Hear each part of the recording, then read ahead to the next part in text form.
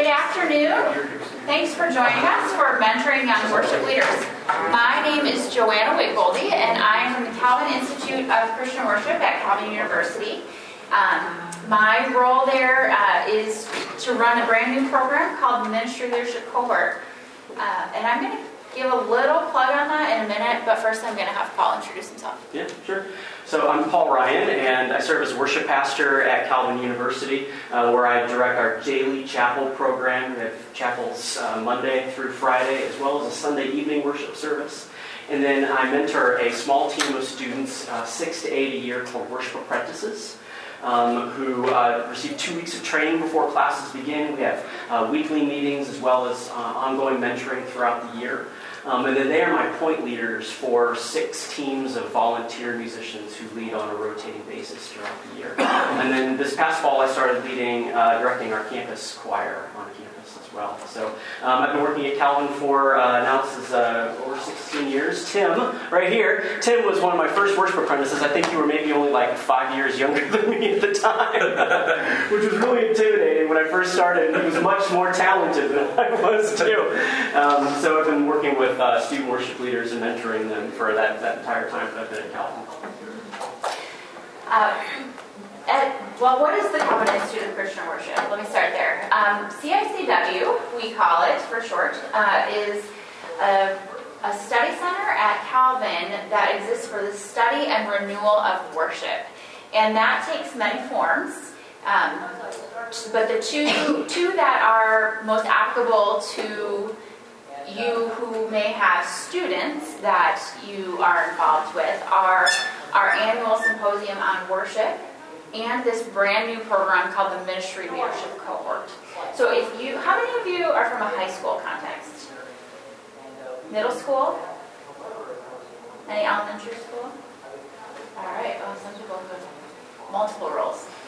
So the worship symposium, briefly, we offer a scholarship to high schools who would like to bring students. So there's a very reasonable student rate, and then we offer reimbursement for your travel expenses.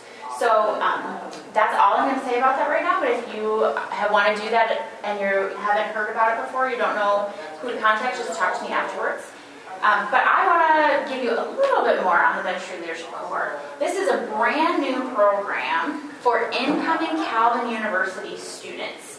It's a program in which we are spending 2 years together as a community of about 25 students exploring what it means to have a leadership role in the church. And I'm not talking about just pastors or staff people, but I'm talking about people like you who I suspect have some role to play in your church, whether that is leading worship, being a Sunday school teacher, being on some sort of committee. The church needs its regular people to help it fulfill God's mission. And so we identify students as they're coming into Calvin who will receive a more intentional process that involves courses, but also mentoring and leadership opportunities to engage in this process. We have this, I have to remind myself of the tagline. So the tagline we give them is explore how your unique gifts can be used and intersect with God's work in the world. So they all have a role to play, and we want to equip them for that. But what we need is for you to help us identify students who would be good for that program. So, sometimes students need people to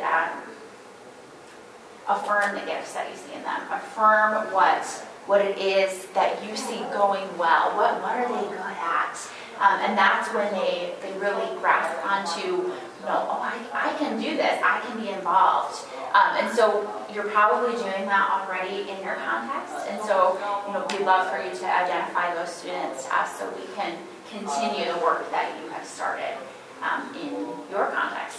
So we have a little, it's an advertisement essentially, that Luke has in the back. If you're interested, he's just going to hand them out. And if you're in elementary school, maybe hand them to your high school counterpart, or Start planning now for those wonderful 10-year-olds. As we continue, are you all able to access, there's a handout that you're supposed to be able to access online? I just accessed it. So you go to the CEA, the convention website, which I just Googled CEA Convention 2019, and it took me to the website. CEAteachers.org, that's the website. And then if you go to convention and then session handouts, we are session number 46. And that will bring you to our handout. So the first thing we'd like to do together is actually an interactive exercise that I do with my students at the beginning of the year in our training. And it involves lights going up and down and up and down. And every time it happens, every time it goes up, you say, Amen. And every time it goes down, you go into a posture of lament. And then, So the exercise I want you to do is, it involves actually breaking up into groups of 3, no more than 4. So we're spread out a little bit here in the room. And I think this will be helpful if we can actually break up into smaller groups, because we're going to do a lot of small group conversation throughout our hour together. But you can break up in groups in just a moment. But this is an exercise that I use because all of us definitely have students that are coming from a variety of worship backgrounds, maybe traditions or cultures. And especially when you're starting to mentor a group of students, or even just a few students together, they all have different perspectives on what worship should be or what worship is like. Oftentimes they have a sort of sense of what is good worship, what is right worship, and they're bringing those perspectives into that mentoring relationship. And so this is an exercise that I use to help get everyone to start talking about their perspectives on worship. But it's also an opportunity for the group or the students together to listen to the differences of perspective and the differences of background that people bring with them into worship. And so it's a good starting point. And I think it's maybe a good starting point for us here in this room too, as we all come from a variety of worship backgrounds and perspectives. So what I'm going to have you do in just a moment is to break up into groups of 3, and if we have a straggler, maybe a group of 4 or 2 if we need it. And then you're going to have, it's on your handout, but I can write them up on the whiteboard here, or the sheet, if any of you can access the handout. But you're going to have 3 different events. One group's going to have potluck, an AA meeting, a music concert. Another group is going to have yoga class, a romantic date, or a civil rights march or protest. And I have you ask the question, how is worship like this event? But also, how is worship not like this event? And then through that, listen to each other, and then we'll talk to each other about that. All right? So break up into some groups of 3. And find some people next to you. If you don't know each other, introduce yourselves. Yeah, we do a group of 4 here, 3, 3. And let's do it this way. So let's make you guys group. You'll take the first 3, group 1. You guys take group 2, group 1, group 2. All right, since we got 4 groups, that way you're not listening in on the group next to you. All right. So I'll give you about 10 minutes to do this together. All right, ready, set, go.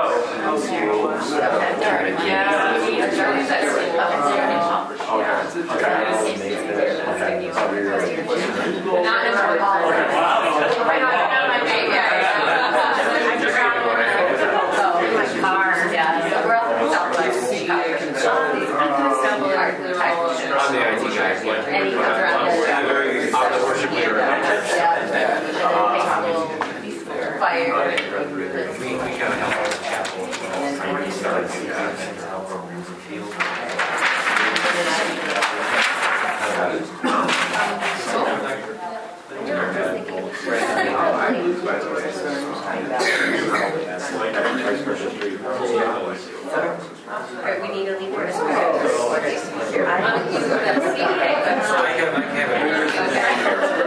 There's a menu about then you go to. Yeah, and So the then first one is how is worship like?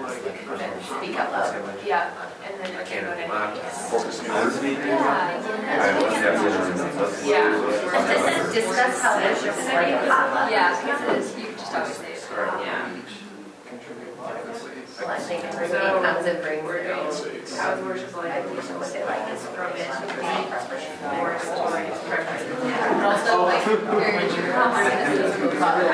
notes I've only been on one of those. things, your family likes or traditions and stuff. yoga class. So you bring in your own cultural flavors. Next one is And I feel like the experience in a corporate worship setting is richer than if you're just worshiping in your own, because it's more than just what you actually I used to teach it. in the sense of we need the right relationship. You're good. Because also for you is like Yes. intentional time spent. Well, the participants are all So there. you're going to bail for a second, I feel like they're preparing and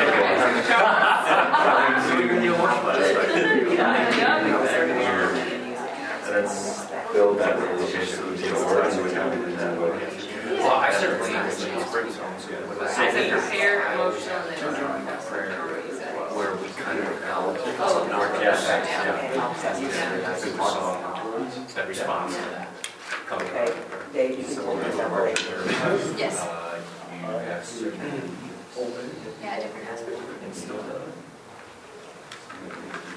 It is kind of raw. public of There's more personal, I think, yeah. If you allow it. If you allow it. Yeah, we should.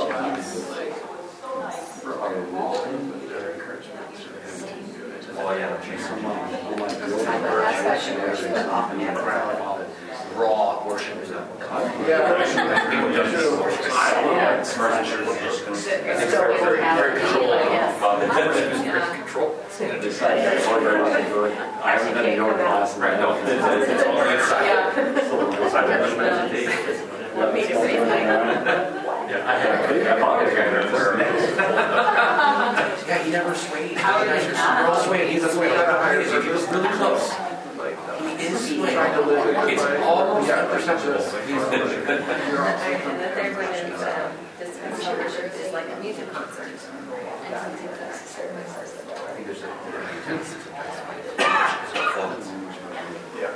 But I also think as the people are leaving, they can get right to the trap.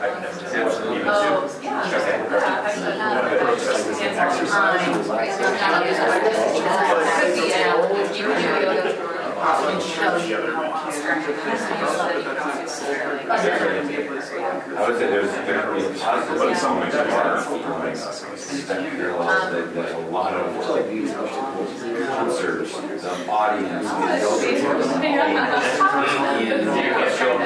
there's yoga players singing along, there's I think it depends on which kind of person you're going. very much I was thinking the other way too, like there's some past this, like I am observing. I'm just here for you to sort of take. Yeah, I think it's Very ways. You know, with the concert, you can either choose to bring a body in what the audience hears. I've been living in church for a few years. You know, 3 minutes. No, 3 minutes. like those three. Yes, that's what we're doing now, like these three traditional. Yeah, and you know, Well, worship should be just or it should be performers and then observers right. component, or at least intent to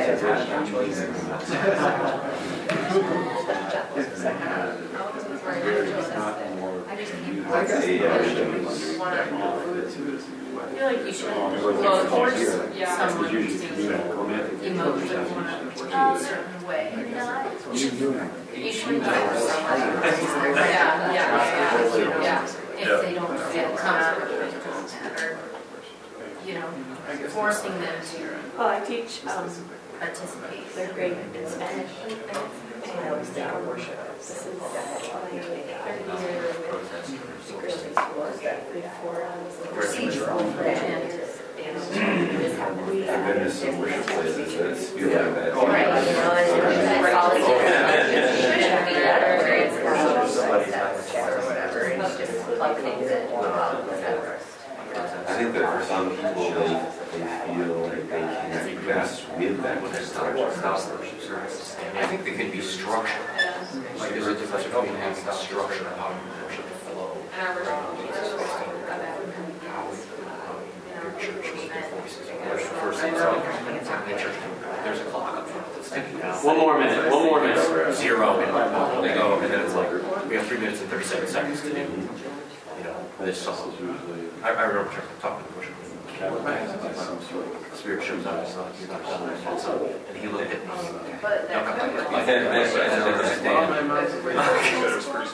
How about the pop? So we have not said I feel like people bring their own Seems very differences. They're not great. I don't know if it's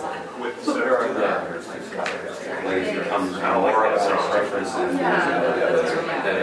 it's more about me and not about I'm here for I'm not here for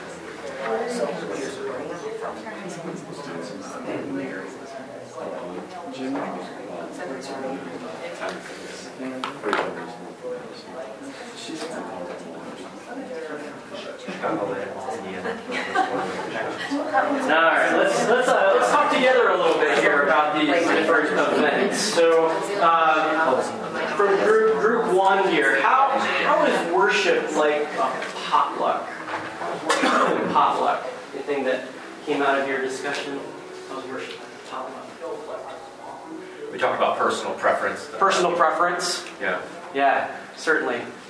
What kinds of food do you like? What kinds of songs do you like? What sort of songs do you not like? What kinds of postures or gestures, kinds of things you don't like? Yeah, let's talk about preference. the positive aspect that at a potluck you get to experience more than you might have if you were just cooking on your own. Right. Because people are bringing a lot of different perspectives to a worship setting. Right. And that can enrich the experience corporately. Yeah. And I think that's important to mention too, that preference isn't merely likes or dislikes, but oftentimes expresses one's culture or background. And in a potluck, you have all these differences. You might have someone who brings something that's more of an American mac and cheese. Someone might bring something that's Chinese. Someone might bring something that's more Mexican. You might have different cultural flavors brought to a potluck, and you have different cultural flavors brought into worship as well. Other thoughts about potluck? Yeah, I guess we said a similar sort of thing, that just there's opportunities for many different people and many different backgrounds to contribute in many different ways. The one body, many parts, sort of. Yeah. There's a mutuality to it. There's a give, but also a receive that's happening in a potluck as well as in worship. There's also, you have with the potluck, you have some analogies to the Lord's Supper, coming, being fed. Being nourished. Now, most of us are probably not experiencing the Lord's Supper in a chapel service. I know we don't in Calvin, we probably don't in that context, but people might bring that with them during the days of worship. How is worship not like a potluck? Ultimately, it's not about your personal preference. Right. Yeah.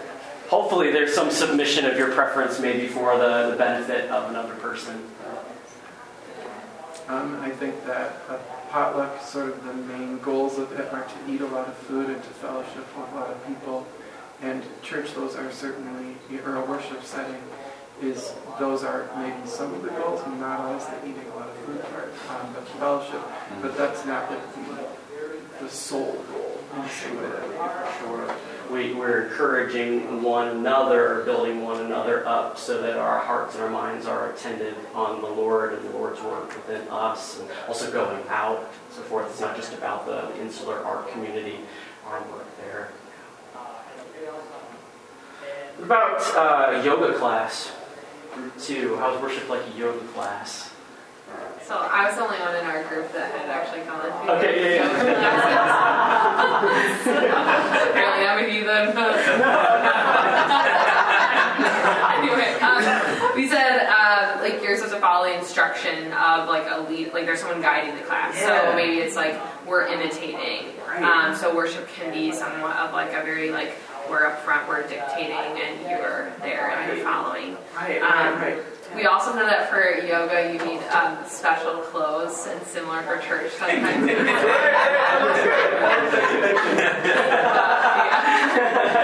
I can't take credit for that one. Yeah. Good. This group, you guys have anything about yoga? We said the same thing as Okay. far as leadership. Yeah. Everybody kind of doing the same thing together. Yeah. And we said you need to be flexible too. And I know with yoga, the times that I participate in yoga, oftentimes there's a similar pattern. You start with particular kinds of moves and you work into more difficult moves, and then you have your cool down at the end, your namaste, and you kind of sit down and have that quiet time where you're snoring, whatever, but there's a pattern to it. And oftentimes worship has a pattern that you're following, that you're being led through. I've never thought about yoga having a pattern like that, but it does. And I Yeah. think that's the case for a lot of people in worship too. They do it, they don't really think about the pattern that it has, but they're still participating in it every time. Yeah. And I think yoga too, along with flexibility, has this physicality to it. Worship has a physicality to it, whether that is like in terms of your gestures or even just the very minimum, their postures, sitting, standing, depending on your tradition. I'm not very good at yoga, but I still go sometimes, and I can do things not as well as some other people, but they make there's space for everybody to engage at wherever they are. Yeah. It's true. And so a good yoga teacher too will give you different options. Like, so if you can't do the tree, thing like that, we'll say, well, just, kind of do this, or the arms up like that, and put your knee down. And I think worship at its best can be accommodating to varying abilities that people have as well, and options. I like the idea of worship when you're doing it. Let's raise your hands, but if you're not comfortable with that, just hold them out. Right? That's right. Just stand there. Way that worship's not like a yoga class. You said that the purpose of yoga is usually intrinsic, where you're looking to center yourself and to look into yourself, whereas with worship, you're putting your focus on something that is outside of you. Yeah, that's a good contrast. Others? Worship can be spontaneous in some senses. There's participation, and yoga isn't necessarily that. Yeah, right. How about an AA meeting? How was worship like an AA meeting?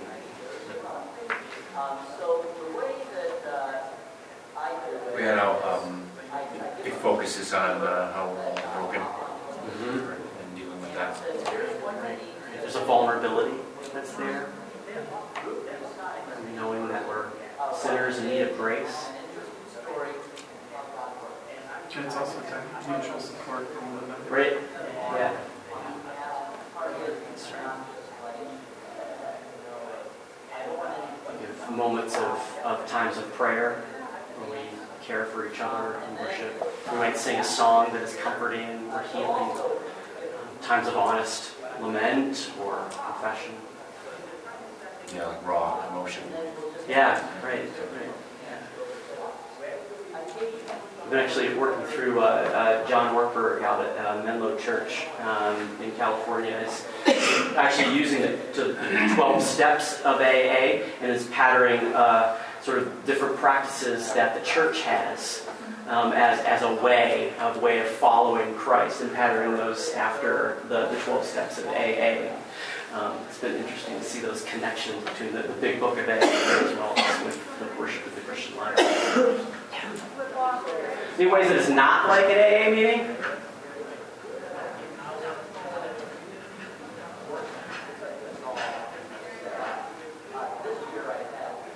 I guess we said again that the goal is different. Like the primary goal is maybe not necessarily just about us and our focus, how we're going to become better people. Right. Yeah. Sure, an outward focus, not just about our improvement, our accountability. I think in AA you have you worship or you acknowledge a higher power, but in worship we're very specific about who that higher power is.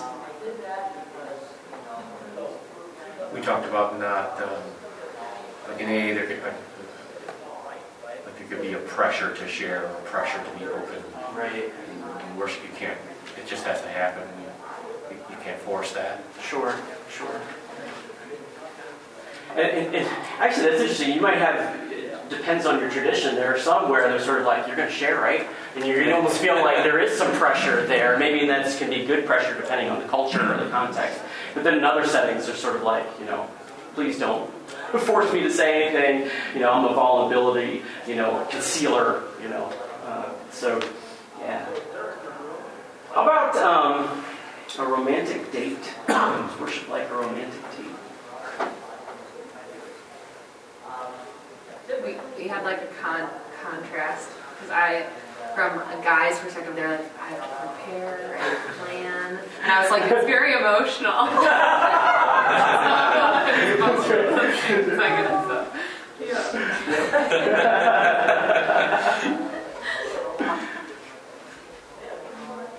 But yeah, worship can be that way in the sense of, especially if you're maybe a worship planner, you're thinking about preparing the plan for the service, how people are going to show up, how things are going to happen, it's a sequence of actions, there's some anxiety, there's some stress that's there. Or from the perspective of a participant, you're thinking, what are the emotions that are going to be there, and how am I going to feel in this circumstance? This confession maybe hit me really hard, or this praise was really uplifting, you're thinking about those different emotions.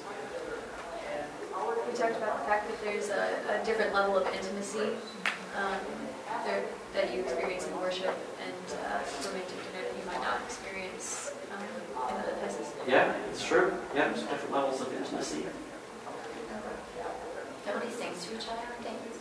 Nobody sings to each other? I didn't hear that. They're singing. How's it not like a romantic date? We did say singing. Unless it's music theater or something. And fewer people involved. Yeah. Worship's more like a group date. One-on-one with and you hear that sometimes with worship it's about me and Jesus. It's one-on-one encounter. Well, it is personal, but it's also communal. A whole group of people. It's God at work among all of us together. How about a music concert?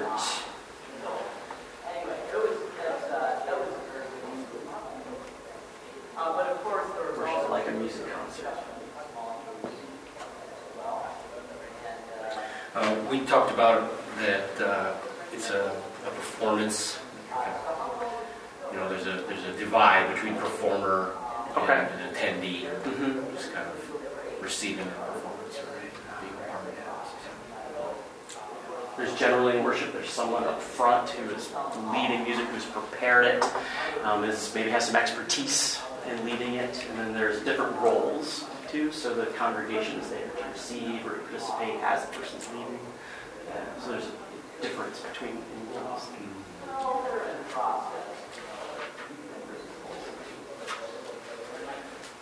think we said some other things. There's music involved. It can lift your spirits.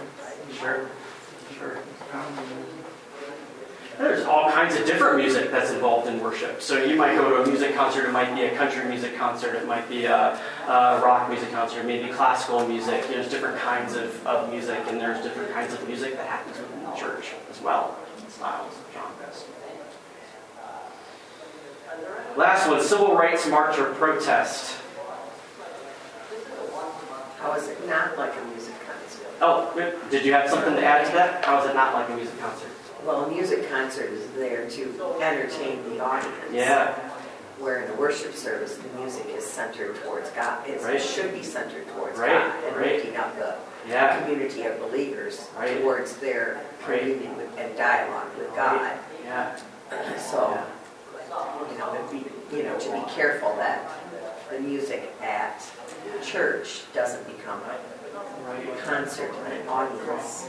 And I think that's an important piece in mentoring worship leaders as well. Because sometimes there's this desire to be up in front of everyone with your guitar, to sing and so forth, and it's not about you or about receiving attention or approval from others. Yeah, we had that as a contrast between a concert being a performance and worship being something corporate. Yeah. So last one, Civil Rights March or protest? Connections there? United in purpose. Yeah, united in purpose. Yeah.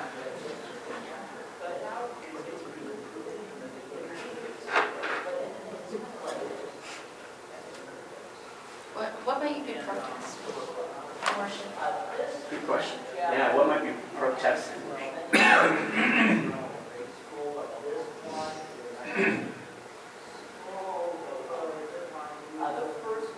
Injustice. Yeah.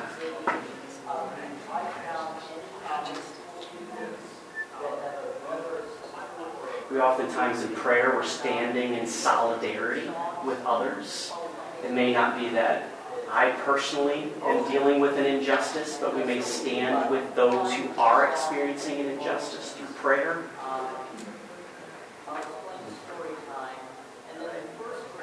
Worship is countercultural, so it should look different than your daily life. So it could be protesting, in a sense, what the world is telling you to value by valuing something different. It might push you outside your comfort zone. Yeah, for sure. For sure. So these 6 events are ones that I've used with college students. I'm really curious to know what kinds of events might you use with your high school students or middle school students? I'm curious if you were to do something like this with your students. Let's write them up on the board here. Yeah. One thing I like to have people experience about the aspect of worship is compare it to a play. And in a play, you have actors, a director, and an audience. And if you ask students who those are, they usually get them wrong in a worship service. The actors are us. Yeah. They will say that the minister's the actor. And they will say that the director is God, and actually it's the minister and the people who have coordinated the worship service are the ones that are directing. And they say we're the audience instead of God is the audience. Right. To use those 3 things. Sure. Point people to what is the aspect of real worship. Right. Yeah. Great. I love that analogy. Yeah, I can keep extending too. So, like, how are you enacting worship? What is the drama of the Bible? What's the script you use? You could lengthen that. Yeah, right. Yeah, those are good. That's good. Any other events come to mind? For high schoolers, definitely sporting events. Oh, yeah. For middle schoolers too. Yeah. I'm not sure where the metaphor would go, but it would be something that would relate to immediately. Yeah. Would you use soccer or volleyball or basketball or just any? You just can leave it open? Yeah, just a sporting event. Yeah, I like that. With college students, I talked about sporting events because it's the only way, the only other place I can think of where a group of people will sing together. Take me out to the ball game. Yeah, right. Otherwise, we don't sing communally, really. Yeah, that's good. One more? Any other ones?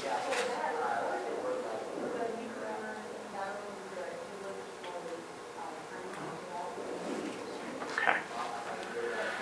So, moving on. So I hope that maybe the exercise could be helpful to you in having just starting a conversation about worship with your students. But then just talking specifically about different practices of mentoring young worship leaders in practices of leading in prayer, or leading a song, or choosing songs, or running a rehearsal, reading scripture in worship. So how many of you actually you have your students are involved in leading worship and planning the chapel service? So almost all of you. Okay. What kinds of things do they generally do when they're participating? So in the leading of chapel, what kinds of things do you have them do? Open and close, like use prayer. So open and close with prayer? Okay. Scripture end with a benediction. That's students will pick up your verse. Oh, okay. Yeah.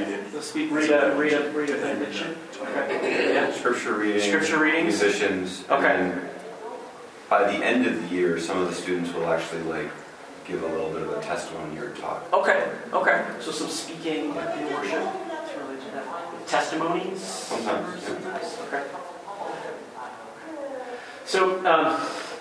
So with my 6 worship apprentices, I asked each one of them to share for no more than 3 minutes on a video what their experience is with a given practice.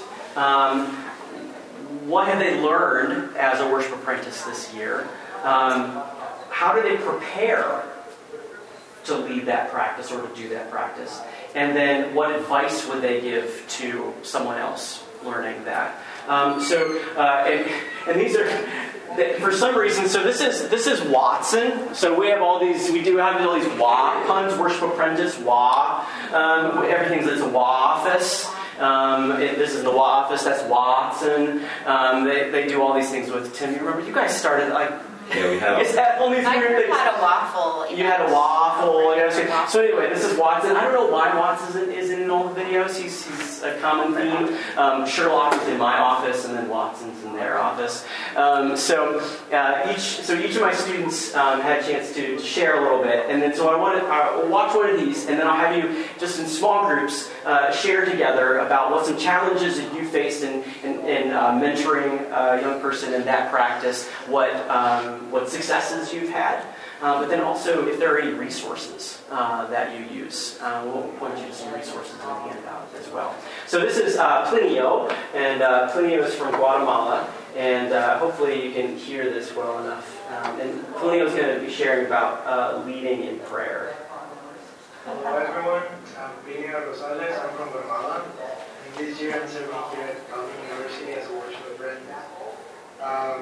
I'm going to speak about leading in prayer. So, what was my experience before coming to Calvin University and training as a WA? And leading in prayer, I will say that I used to lead in my youth group a lot, and nonetheless, I didn't prepare at all. It was something spontaneous, and I didn't acknowledge the Trinity as well as I should have acknowledged the Trinity. Was always saying just God, God, God, God. And also I repeat myself a lot, so it was like, God, thank you for this, thank you for this, thank you for this, thank you for this, thank you for this. And that was my prayer. Nonetheless, I have learned a lot here. And one of those things is how to acknowledge the Trinity. You have to direct the prayer to a specific person of the Trinity and try to make your prayer as mostly Trinitarian as you can. And also, I have learned that you have to prepare your prayer beforehand. It's not something that you should, it can come spontaneously, but I have learned that it's also a good idea to prepare your prayer beforehand. And one of the models that we learn here in the training is the collect prayer, which starts with the name of the person you acknowledge of the Trinity. An example of that name in the Bible, your petition, and the reason why you want God to make that petition true. Now, how do I prepare myself? I make the prayer beforehand on paper, and I try to read it in the mirror to myself, watching my expression and stuff like that. And what advice would I give? I will say that it's important to acknowledge the Trinity in your prayer and make the prayer specifically to one person, but make it Trinitarian. And also prepare beforehand. It's a good tip. Thank you. So in your groups again, please discuss what challenges that you've had mentoring your students in leading in prayer. What successes have you had? You are all very experienced and we love to learn from each other. And then do you have any home run resources that you go to for this when you're teaching students to lead in prayer? Don't break that down.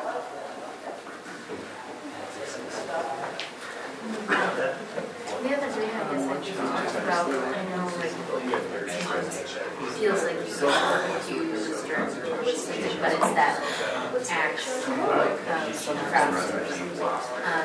And I focus on adoration because the ones that we often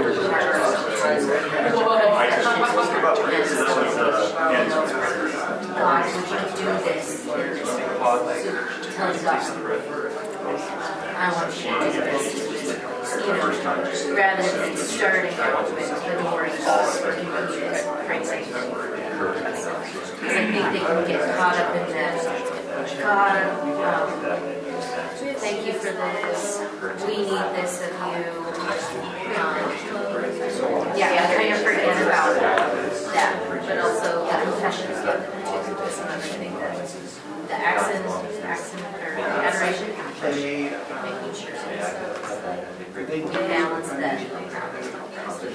I feel like when I have my middle schoolers thinking about prayer, I don't want them to get lost in the structure of the prayer. I want them to sort of keep things simple enough that they can authentically pray in their meeting and prayer. So if I'm thinking about that, I might not tell them that I'm thinking about it, but I might not have them focus just on one of them that would fit that part of the service and not have them worry about, I gotta make sure I have all four. You know what I mean? But just sort of allowing them to focus on something that's simple but powerful for that moment in the service. I find myself doing that a lot. Like, strip down the complexities and pick the one aspect that fits right. I think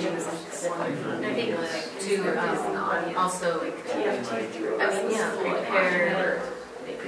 Take one more minute to wrap up your conversation. Fully what you're going to pray about, especially if they're nervous. Because then I think they can get caught in something. Oh God, it could. And they kind of are like that. I don't know where to go from here. So all right. Do you have any wise insights or home run resources you'd like that need to be shared with the whole group? Typically what happens in these situations is somebody says, well, this person said, so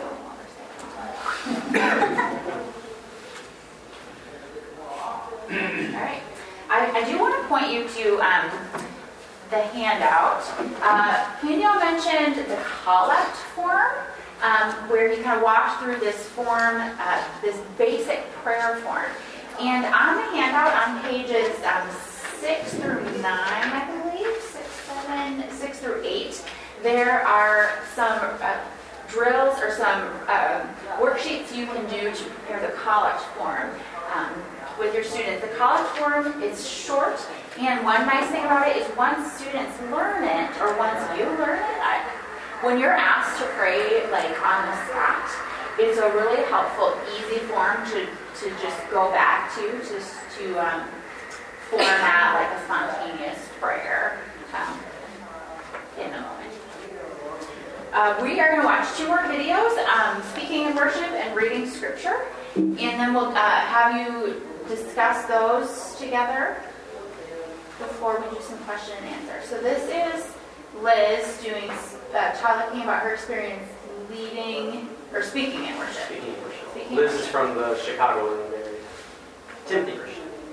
Hi, I'm Liz Canfield, and I am a worship apprentice at Calvin University. Before coming to Calvin, my experience of speaking in worship was pretty much non-existent. I think I spoke in one chapel at my high school, and it was for Spanish Honor Society, so really not a lot of practical background in that. Since coming to Calvin and being a worship apprentice, I have gained a lot of experience And I've also learned that I'm just not the type of person who can get up and think about what I'm going to say and say a perfectly eloquent thing and sound wonderful. And so the number one thing that I've learned to do is to prepare what I'm going to say. And for me, that looks like typing it out and printing it out and standing up and practicing in front of a mirror, reading what I'm going to say and practicing my inflections and where I'm going to pause and look down at the paper. At Calvin, we like to do snatch and speak. So you look down at the paper, you get a sentence, and then you look up at the congregation while you're saying it, and you look down again so that you're not just staring into the paper while you read. My number one tip for you, if you are speaking worship and you're a little bit nervous about it, would be to prepare and practice in advance so that you can be as eloquent and as fluent as possible with as few ums and lights and weird pauses as you can. All right, while Paul pulls up the next one, I just want to let you know that, can I tell them what you emailed me? Oh, sure. So when Paul said this to me, he said, watching these is kind of humbling as these students mentor. So we recognize that they're all, on a journey, that you journey with the students all year long. Also, these students have only been worship apprentices for 7 weeks at Calvin University. So they keep talking about, I've learned so much, and they're going to learn so much more because they still have almost a whole year of learning to do. So this is students who are early on their journey. This is Judah. He's originally from southern India. Hello, my name's Judah. I'm serving as a law this semester. My experience with reading scripture in a service, before becoming a law, I didn't have very much experience. I was scared to read verses in front of people. But something I've learned this year is something very practical. Is actually pace myself when I'm talking or reading scripture. Pauses in between to let it sink in and to speak slowly. That's very important. I prepare usually by reading by myself or in front of the mirror so that I know what my facial expressions look like and I know how I sound as well. So yeah, any advice that I would give, I think definitely practice before you have to do it in front of people. So how many mirrors as well.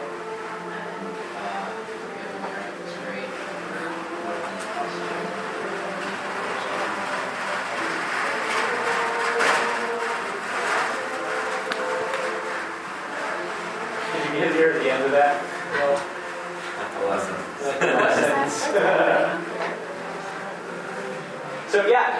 So take a moment and talk with your small groups. What are some challenges you face either with speaking in worship or reading scripture in worship? What successes have you had, and then are there any resources that have helped them to you? Ready, set, go.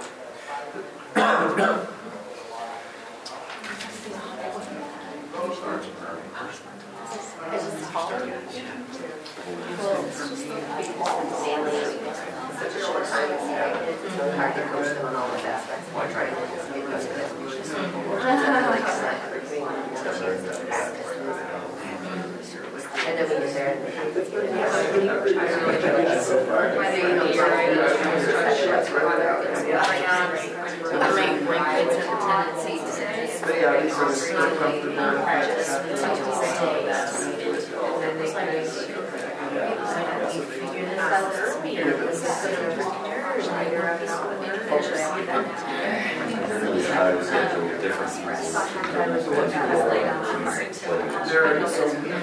the reason what you were saying, to let them focus on one thing and then I think that I have to focus the most on their worship and praise or sensuality, and then also on the pace of you have to read it slightly slower than I think you should. Because you're seeing it and understanding it before you say it, but they don't know what's coming. They have to hear it and process. Those are the two things that I have to coach the most on. And reading when you're doing like some of these scripture, and they have to read time. That's true. That's true. That's a whole different coaching. kids too, it's tricky on both sides of it, because the kids that are in the chapel, like a kind of adult congregation is used to the most. And then there's always that group of kids who are just, I'm just saying, That's on that. And I just think we need to. oh, well, I was also going to say that when the kids Take 30 seconds to wrap up. just making sure that they plan to and like what they're saying. Because I find sometimes they might say something that is not theologically sound, and then we get some voices or like the All right, let's hear what. I'll give it to you. Maybe what is the challenge that you've experienced?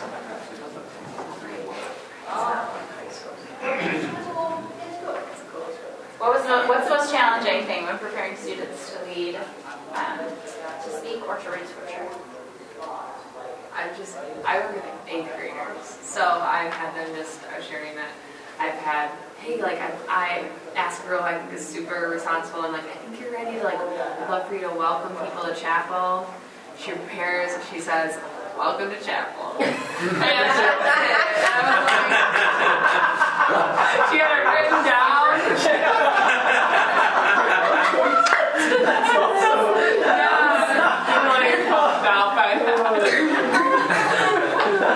You get the thoughtful kids too that I have written out a lot more. But how much it's a good reminder to me how much guidance to give. Not to assume that someone who might look and seem like a leader in their like personal interactions doesn't mean that they're maybe like as confident in other skills.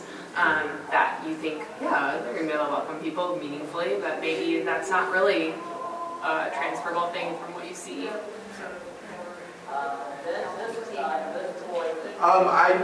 It was just very confirming to me. Every one of your students said the importance of writing it out and practicing it, and that's what we try to really drill into ours too.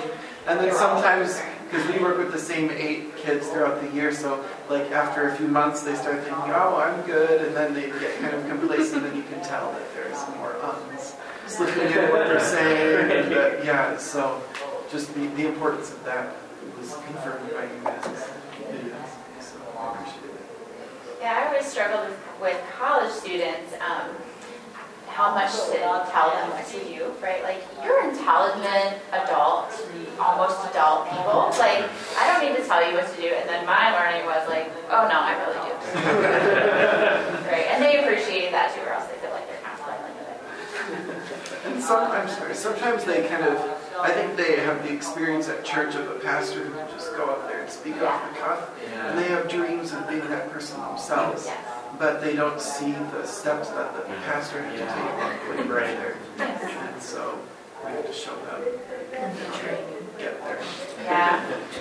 Recently, we at the Worship Institute published an article on our website about mentoring worship leaders, and one of the people is someone I've worked with who is in a gigantic Catholic church in California, and he has this model of like, watch me do it with me.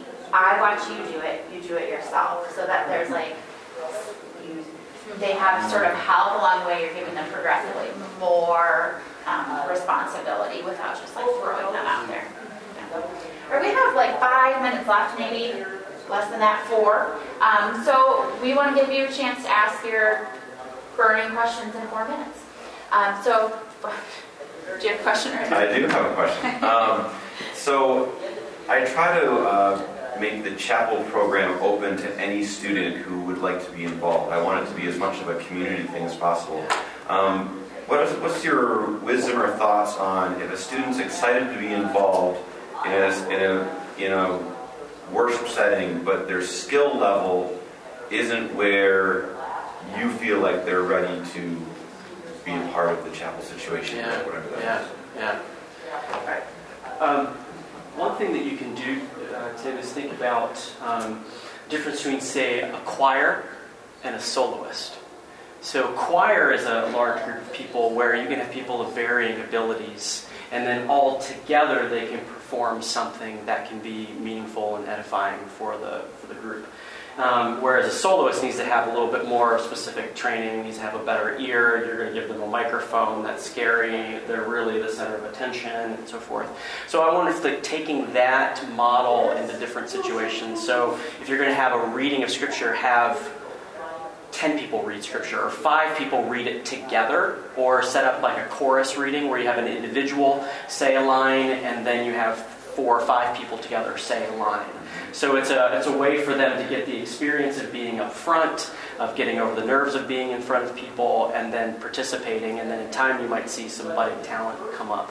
I think the same thing is true with playing, even if you have a guitarist and bass player and drummer, those kinds of things.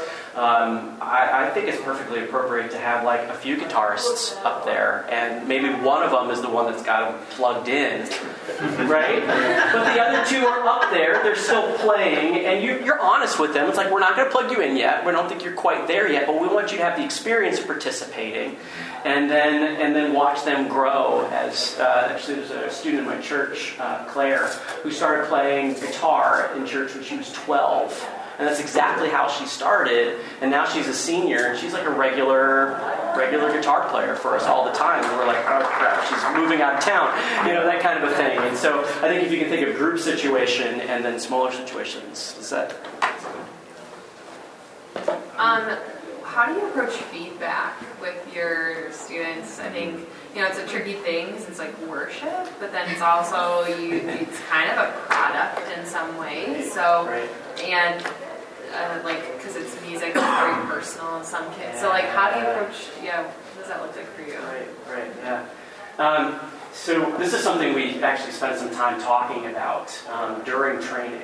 We talk about giving and receiving feedback. So we talk about as a group, like, what kinds of virtues do we need when a team member comes to you and here's the worship service that they've planned, and they're really excited about it. What kinds of virtues do you need in order to give them good feedback? And so we talk about, say 2 positive things before you say 1 negative thing. Or if you don't like something, ask first, help me understand why you've planned this or why you did that. So give that person an opportunity to talk. And then the same thing with the people who have done something. Whenever I'm evaluating, I'll say, how did it go for you? Tell me what you thought you did really well. What are the things that if you were to do it all over again, what might you have done differently? So that gives them an opportunity to air out the things they're already anxious about, the things they knew that didn't go very well.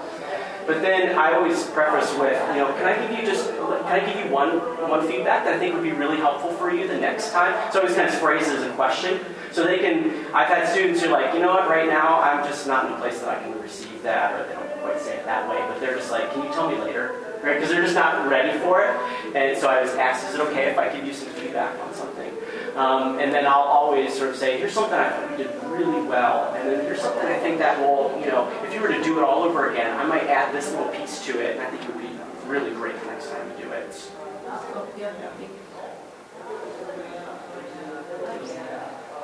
At our school, last year we had kind of 2 girls who, so our chapel program was kind of headed up by someone in the English department. They led the chapels, but they didn't really do the music portion of it. They just kind of handed it off to students. So these 2 girls kind of headed it off. They were known as kind of the 2 main singers in the school. And they choose the same people to work with them every time, and people got left out all the time. So this year we're trying something new in which we created about 4 or 5 different groups, and then we are mentoring those groups. And so we've tried to kind of plug kids in with different talents within each group. But the kids are trying to understand that. Why are you putting us in this group with this person? And how do we go about encouraging them? This is why we did this. Those girls have graduated, so now it feels like we're also starting fresh all over the place. So it's just a whole new ball game.